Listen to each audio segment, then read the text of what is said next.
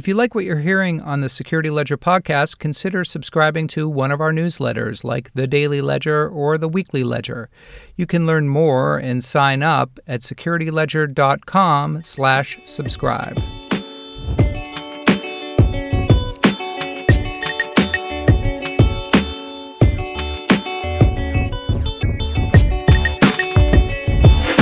This is the Security Ledger podcast, and I'm Paul Roberts, the editor-in-chief at the Security Ledger. In this week's podcast, episode number 148. I really don't think it's an ambition issue. I think it is a support issue. At different points in time, as people climb through their career ladder, are we creating the right environment for them to stay? It's common knowledge that the information security field has a pipeline problem with too few information security workers and too little diversity in the information workers who are in the pipeline. But if we look deeper, is the problem that the pipeline is empty or that it's sprung a leak? Sam King, the chief executive officer of the firm Veracode, joins us in our second segment to talk about it. But first, Joseph Menn's new book on the seminal hacking group Cult of the Dead Cow was already making headlines months before its release when Menn, a reporter at Reuters, broke the news that presidential candidate Beto O'Rourke has been a long-standing member of the group. That scoop helped propel Menn's book to become the top-selling cybersecurity title on Amazon even before it was released. With the book's release finally here this week, we're reprising an interview we did with Joe back in March. In our first segment, Joe and I talk about the origins of Cult of the Dead Cow back in the 1980s and 90s, and about the group's growth and development in the decades since. I'm Joseph Menn. I'm an investigative technology reporter for Reuters and author. The title of your new book, Joseph Menn, is Cult of the Dead Cow, How the Original Hacking Supergroup Might Just Save the World. For listeners who may not be familiar with Cult of the Dead Cow, could you just tell us a little bit about who this group was and also, I guess, how you got interested in them as a subject of a book? Yeah, absolutely. So Cult of the Dead Cow is probably the oldest, and there's like a geek argument about this right now, but probably the oldest surviving hacking group in the United States. So they were founded, depending on your source, in 84 or 86, and when it was text files on bulletin boards. And so these various people starting in Lubbock, Texas, they each had bulletin boards, and this is the very early days of modems, 300 baud modems, incredibly slow connections, and the gathering place in those days online were on bulletin boards, and there were bulletin boards. A lot of them were about computing, some of them were about other hobbies, some were about politics, whatever. But it was a pain in the butt if you didn't have like an academic, a university way to get on the early internet, or some giant tech corporation you worked for, then you had to use an acoustic coupler, a modem, super cumbersome, super slow. But the object was to get to these bulletin boards and find sort of people like you that you could talk to. And it was asynchronous, so you would leave a message and other people would see it later. And there were some postings that stayed, mostly text files. Or ASCII art, I suppose too. And then there were also like pirated, Apple games and that sort of thing, which there were boards devoted to that sort of thing. And that was the roots of this group. It was a bunch of different bulletin board sysop, and then a couple of flukes of evolution. They wound up becoming much, much more important like 10 years later. What happened was, they were funny and they collected these text files, they numbered these text files and they sent them out, and they covered a lot of topics. Most of them were not technical. Some of them made fun of like the more sophisticated hackers in groups like Legion of Doom and Masters of Deception, the guys who were doing sort of more criminal suspect stuff, like breaking into AT&T and that sort of thing. Some of the kids, and they were kids in the Cult of the Dead Cow, looked up to those guys and envied them, but also sort of like mocked them for their sort of eliteness or whatever. The other guys got broken up and arrested in some celebrated cases that, among other things, spawned the Electronic Frontier Foundation and sort of broader awareness of what hackers could do. But the Cult of the Dead Cow survived because it was more of like a social club for hackers. And they were Switzerland on MOD versus LOD and various other sort of internecine hacker warfare. They're where like these guys went out and blew off steam. One of them founded HoHoCon, originally known Yeah. as XmasCon, which was one of the first hacker cons. And Jeff Moss was one of the people who went to one of those, and Jeff Moss founded DEF CON and Black Hat later. So the hacker con scene belongs to Cult of Dead Cows in a lot of ways. There were some earlier ones, SummerCon, but HoHoCon was the first that had law enforcement openly attending and journalists attending, as opposed to just a bunch of teenagers getting drunk and telling war stories. They were admired within the hacking scene. They were funny. They were sort of like a social, like lightning rod or whatever. And as a result, people who were serious hackers, wanted to join and sort of got brought in. And that's where you had early overlap with the Loft there in Boston. Eventually, 4 members of the Loft were also in CDC. The most celebrated of them include Mudge. Pete Zeitko, yep. Yeah, you're right. Peter Zatko, who went on to run DARPA's cyber program and then do secret projects at Google. And Chris Rue, alias Dildog, who founded Veracode with the Loft's Chris Weisobel. Technically, super sophisticated group of people.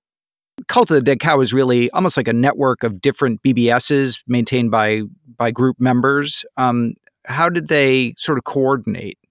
So that's true. They all had their own bulletin boards, and they all communicated actually on a secret part of the founders' home bulletin board.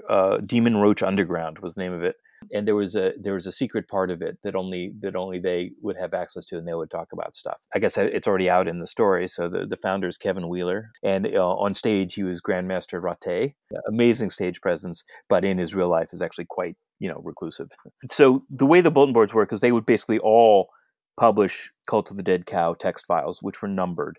And then they would also package them up and distribute them to lots of other bulletin boards. So in Boston, the Works would be one place where you would read CDC files, but they're all over the place. And there really wasn't a good way to join. If you're interested, you would probably write a text file of your own, and maybe they'd publish it. It wasn't just members that wrote text files for them.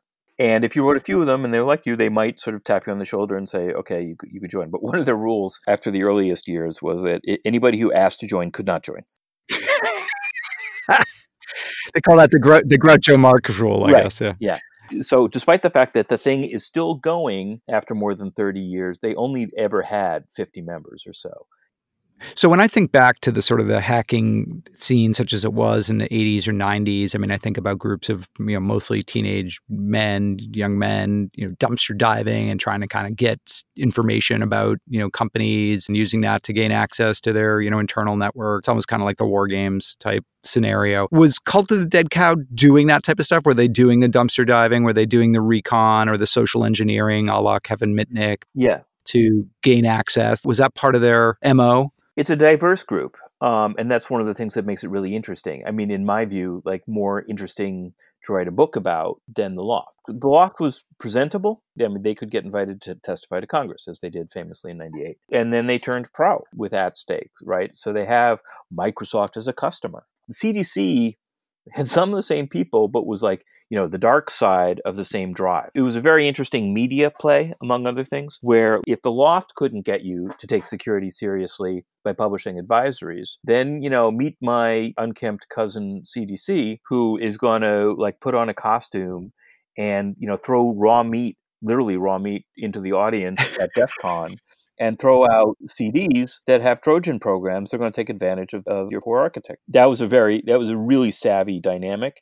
And it actually wound up, while controversial and not without victims, actually drove security a lot. I think the good cop, bad cop analogy is a very fitting one. So you kind of chart the evolution of this group from really more of a social organization with a lot of focus on sort of writing and publishing and music to one by the late 90s are publishing, Black Orifice, a, very powerful Windows hacking tool that got a lot of people, particularly in Microsoft world, very scared.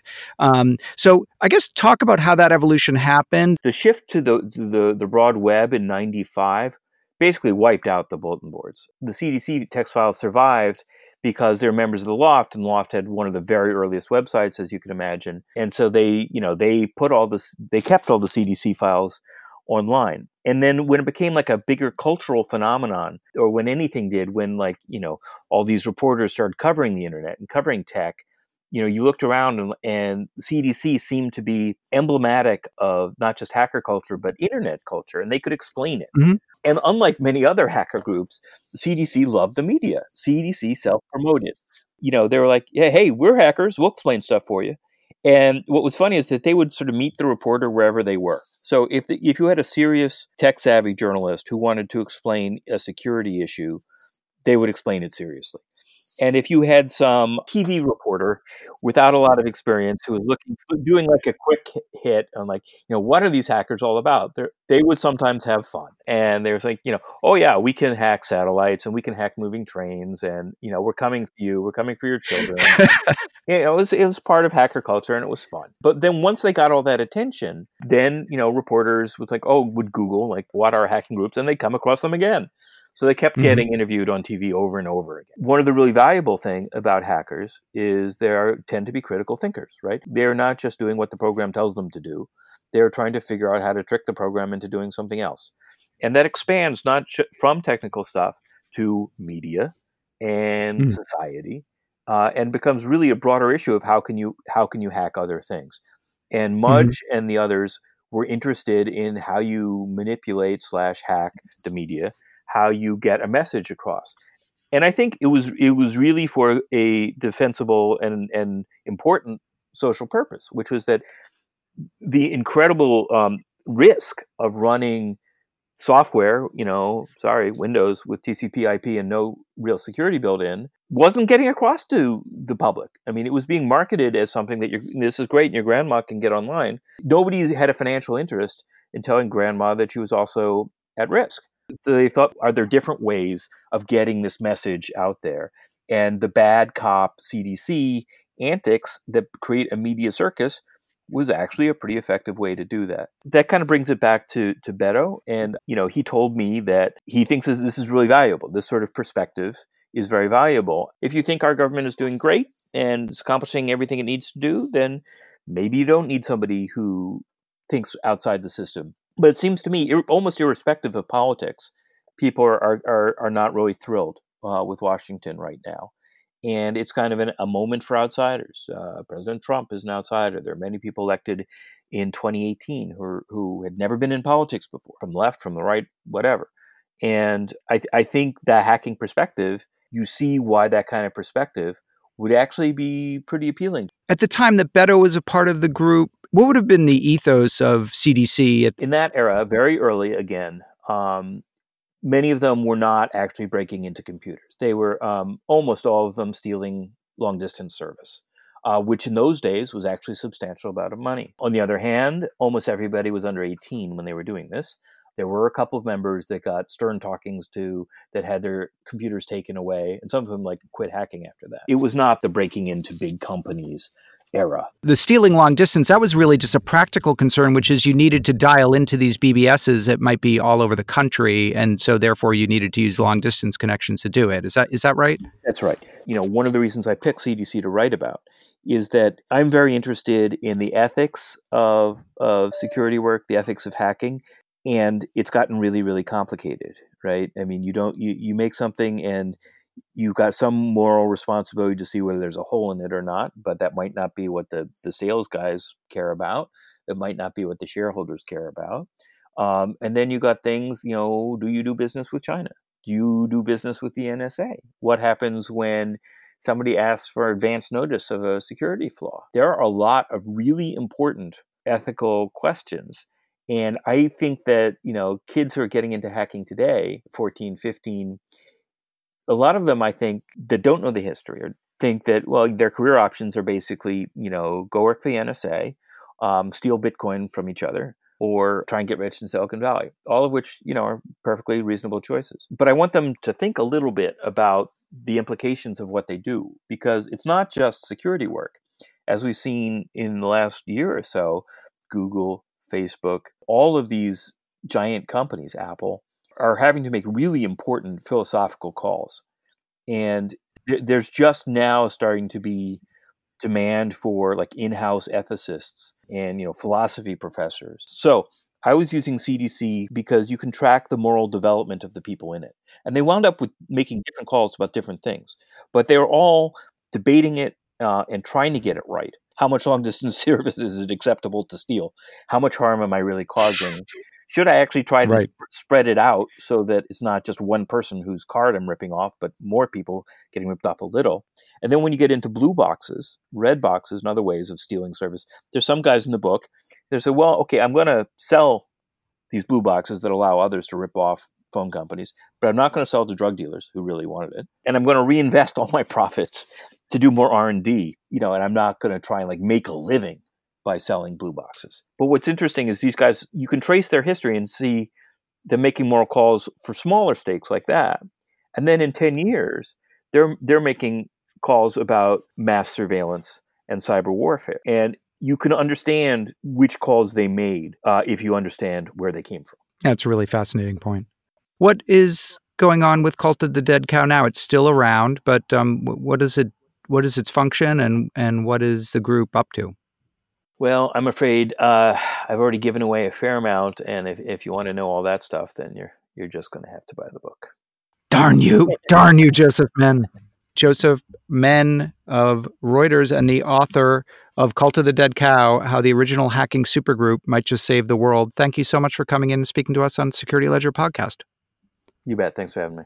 Up next, it's common knowledge that there are too few information security workers to meet the needs of our economy or indeed the global economy, where the shortage of cybersecurity professionals numbers in the millions. Furthermore, of the information security workers who are out there to hire, there is an acute lack of diversity. Just 20% of information security professionals globally are women, and racial and ethnic diversity continues to be a challenge. But if we look deeper, is the problem that the cybersecurity pipeline of talent is empty, or has the pipeline merely sprung a leak? Sam King, the chief executive officer at the security firm Veracode, worries that it may be the latter, as women in information security drop out of the workforce due to a lack of support within their companies. In this interview, recorded at the 2019 RSA conference in San Francisco, King and I talk about her own journey to the corner office and how empathy may be the missing ingredient for many corporations anxious to hire and hold on to talent. Okay, everybody, welcome back to Veracode Live. I'm Paul Roberts. I'm the editor-in-chief at the Security Ledger, and we're doing a great series of interviews today here in the Veracode booth.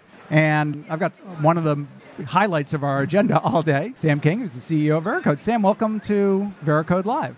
Thank you, and thank you for doing all these great interviews for us. I appreciate it. You're kind of the person to talk to, CEO of Veracode. So one of the things you and Chris are going to talk about this afternoon is this idea of security, not as a cost center, which is kind of historically how it's been thought about, security is just what you have to do to either make your regulator happy or your customers, not angry at you. But really looking at it as security as not a feature, but as an enhancer both of sales value and also customer relationships, kind of trust with your customer. Just talk about that, and I guess how do you make that mental shift happen within companies that might not be used to thinking about it that way? Yeah, I think what's changed for me in the last couple of years is that this talk track around security being a competitive advantage has existed for quite some time in the industry, frankly, right? Mm-hmm. This is not the first year that you find people saying. What's different for me is that what we were talking about earlier, right?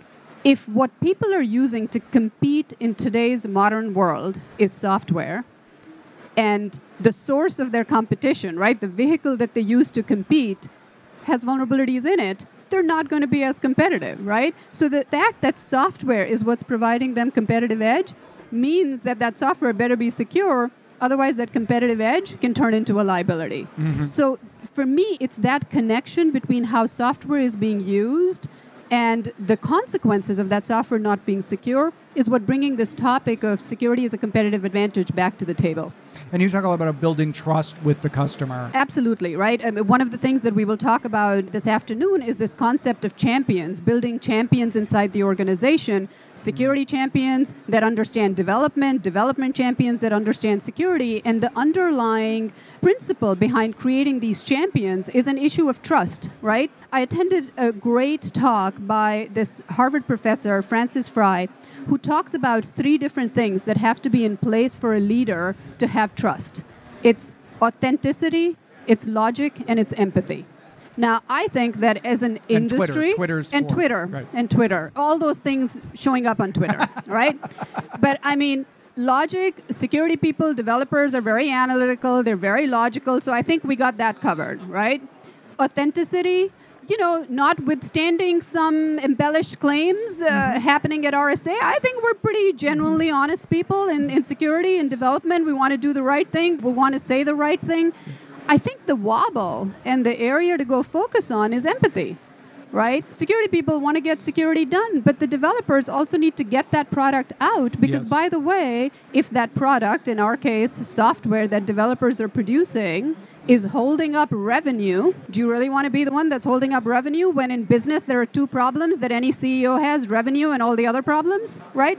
Having that sense of empathy for the development team is important. Now, as a developer, you need to have a sense of empathy for the security person because if the auditors show up and they find that your practices are really divergent from what they require you to do or even what the industry best practices are, and they come in and they impose a whole bunch of corrective measures or fines or whatever, well, that's going to hold you back too, right? So it's about mutual understanding. It's about empathy. Sure. Well, and from the developer's perspective, too, you can get this dynamic where you're calling their baby ugly, right? You're giving code that they develop back to them, telling them to fix it. A person that I worked with years ago, when we had just started the company, said to me, "Why do you guys scan and scold? How do you think that goes over, right? Scanning and scolding is not going to win you any friends in development, right? So we've certainly changed our thinking on that topic. Scanning is a means to an end. What is the end? The end is secure software. So we don't want to scan and scold. I often say, in security, we kind of eat our own, there can be a lot of blaming and there can be a lot of oh, well, that bad thing happened because you failed to do X, Y, and Z that were, best practice or, table stakes security-wise. Pointing the finger of blame and saying, you got what you deserve, that's not a constructive reaction either. That's not going to get you the response that you want either, right? I guess empathy is the missing piece. It kind of brings me to our next question, which is we're here at RSA. This industry and the makeup of this industry is changing. You sitting there as a female executive of an information security company, that's something that until recently you didn't see much of. Talk a little bit about, because you've been coming to RSA for a while, about how you're seeing the industry change and maybe how that is reflected just within Veracode. Yeah. So first of all, this is an area that I'm very proud of with respect to Veracode. We have more than 30% women in our employee base, which is not as many as there should be, but greater than there is in a lot of different companies, especially a lot of cybersecurity companies.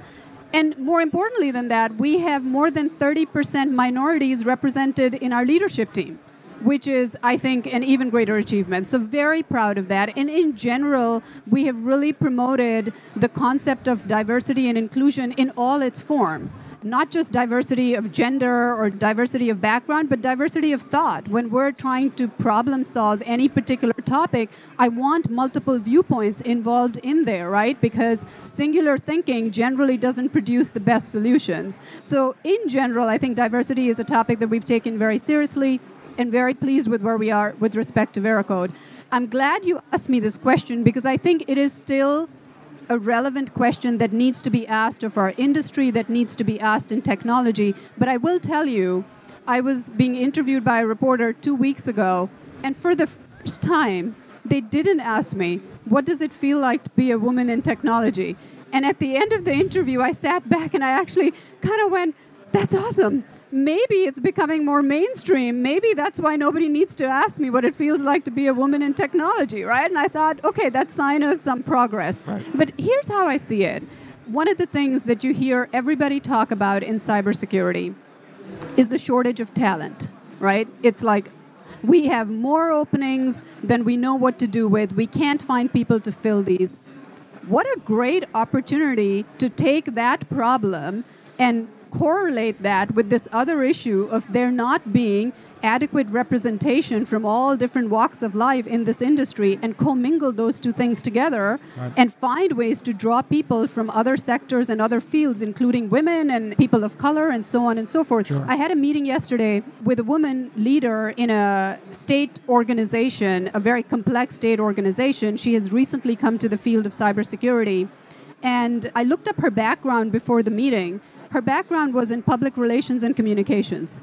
And she has been fabulously successful getting all this very complex state organization to start marching towards a common goal with respect to security. Right. So, you don't need to have a technical background. Right. You don't need to be a man. You can be a woman and be successful, right? Diversity in many different ways can come in and move this problem forward. So where does that break down? I guess I totally agree with you. Why is the pipeline problem so persistent? I mean, I've been writing about cyber for 15, 16 years, and it's always been there in one form or another. It's very acute now, but it's always been there. I have wondered if it is a pipeline problem or if it is a leakage problem. And here's what I mean by that, right? I mean, I think if you tell me, do you know of the Grace Hopper Conference? Yes. Okay. So it's a conference that occurs every year. I didn't go to it last year. I went to it 2 years ago. There were 18,000 wow. women and girls from schools and colleges that were attending a technology conference for women. So don't tell me it's a pipeline problem. Yeah. Okay? 18,000 women attended. Mm-hmm. So what happens next, right? That's the question that I'm fixated on. What is the environment that companies create for women and for girls when they become women and they join the workforce? Right. What is the environment that they see around them? Do they see women in positions of leadership? Are they reporting to a woman?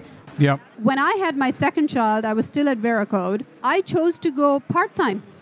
I chose to work 4 days a week. Now, it's another issue that I ended up working the fifth day and the weekend to make up for the day that I wasn't saying I was working. But, putting that aside, my company worked with me to allow me to go to a schedule that allowed me to continue to contribute, stay part of the workforce, but also tend to the greater needs on my family's part, right? Right. And now I'm the CEO of Veracode. So I don't think it held me back to go to part-time for a year. I came back to be a full-time employee and then continued my career. So I really don't think it's a pipeline issue. I really don't think it's an ambition issue. I think it is a support issue because at different points in time as people climb through their career ladder, are we creating the right environment for them to stay, for them to make that choice to go to the next level? Yes. Or are we causing leakage to occur there? Yes. So you just described a much more complicated problem than a pipeline problem. You know what? That's like a structural problem. I think if you simplify the problem too much, you sometimes don't end up solving it. So let's really talk about totally the problem I think you're right. in the way that it exists, and then maybe we'll make progress against it. Right. You gotta look at it in the face and see it for what it is.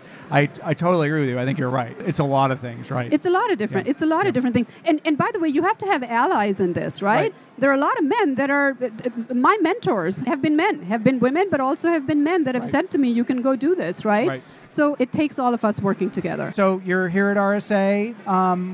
What do you're speaking, you're presenting, and I'm sure you're doing a ton of meetings, but if you're going to go to any sessions, what sessions are you going to check out? What are you interested in seeing? So unfortunately, I don't really get to go to too many sessions because my team has me speaking with all customers all day long, which is great, which is absolutely great. But if I could get to a session, I'd love to go to Tina Fey's session. I love her. I know. I absolutely love her. I want to see what she has to say, and what does she have to say on the topic of security? I mean, listen, if you need to apply humor to anything in the world, security is probably it, right? It's a hard problem. So I would love to go see Tina Fey talk. I would also. Maybe we should delay our flights and go. Maybe we should do that. Sam Ying, thank you so much. It was great to talk to you.